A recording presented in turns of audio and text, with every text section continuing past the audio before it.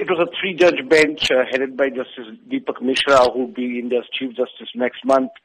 They said they will not interfere with the verdicts given by earlier courts in this particular case, and then they confirmed the death sentence handed down to them by Delhi High Court in 2014. The three judges described it as a rarest of rare crime. The manner this 23-year-old physiotherapy girl was gang raped and then murdered, and then they handed down the death sentence. Now, what was unprecedented and never seen before was that the courtroom burst into applause.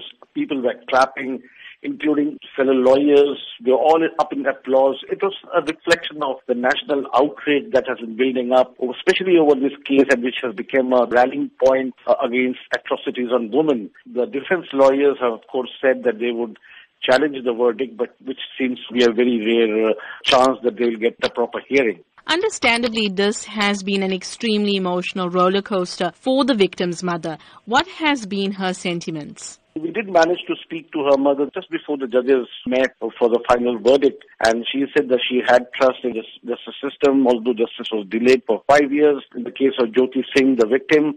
But she said she was confident that the rapist would get the death sentence. And while the judges were reading out the injuries that the girl suffered during her gang rape, she sat there weeping. When they came out, the father seemed more composed. He actually spoke to the media, said that he is now satisfied with the verdict. 6 men were arrested for committing this crime, but only 4 have been convicted. What has happened to the other 2 men? The driver of the bus in which she was abducted along with her boyfriend, he committed suicide in prison in 2013.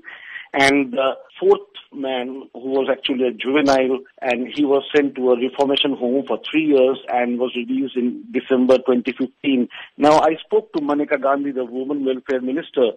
She says that she is now going to campaign for laws to bring punishment for juveniles under adult laws because they cannot be allowed to get away free like it has happened in this case. Now, the sheer brutality of the case shocked the world with several protests being held across India, particularly in Delhi. So has the situation improved after these mass protests? I'm afraid not. I mean, despite the celebrations that we saw today, which included metro train drivers hooting their horns, cars, motorists honking, and people giving out or sending out all sorts of messages. And since 2012, the government did strengthen several anti-rape laws, formed special courts, but nothing much has changed on the ground. Last year, Indian police stations registered 327,000 complaints by women. The number of kidnappings in 2015 rose 5% to almost 60,000. And in India, 24 women are raped every day, 1 every 6 hours in the national capital.